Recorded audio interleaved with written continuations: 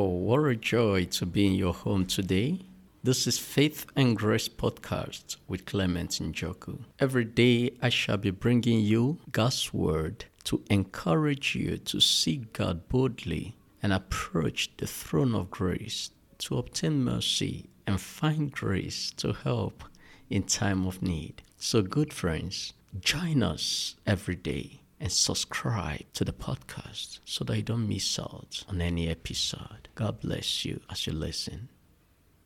Remaining focused in the midst of life challenges is one of the most challenging things for any person to do. It is easier to sing while you are on the mountain. It's easier to laugh while you're on the mountain. But when you are down there deep in the valley, it becomes difficult to sing, to laugh, to praise, and to remain grateful. So how do you survive that time down deep in the valley? What do you do? I want to offer you a solution from the book of life. So if you want to learn to live, go to the Bible and you will learn how to survive every situation that life throws at you. Because you will not be spared in life. There is what we are meant for. That is how we grow character. That is how we truly live. To develop character through the events of time. So we do not focus on what is seen, but we focus on what is unseen. For what is seen is temporary, but what is unseen is eternal. This is based on the book of 2 Corinthians chapter 4, verse 18. We do not focus on what is seen. If you are in the midst of troubles, difficulties, loss of loved ones, sickness, and all whatnot, it's not time to focus on the things you can see at the moment. It's not time to begin to look at that which is obvious around you. It takes a spiritual eye to remove your eyes from the immediate. The things which are temporary, things which are visible around you, you've got to remove your eyes, your focus from them, and begin to train your inner mind and the eye of your inner man to begin to see things which are not seen. Begin to envisage the blessings that the current situations will bring you. Begin to envisage the glory, the crown, the position that this will take you to. That is the tactics that the athletes use, and sportsmen and women, even the armies. When they are out there in the battlefield, they are not looking at the people that are falling just beside them. No, they are only seeing a victory, seeing the enemy surrendering. They see the unseen. And this can only be possible if you anchor your trust in God. When you know that there is one who is supreme, who gives power to the faint, who gives strength to the weak, who opens one's eyes to see that which is unseen, then your strength will be renewed. Then you can laugh even in the depths of the valley. Then you can rejoice because you're seeing that which is eternal. You're seeing that which is lasting. You are not focusing on that which is temporary.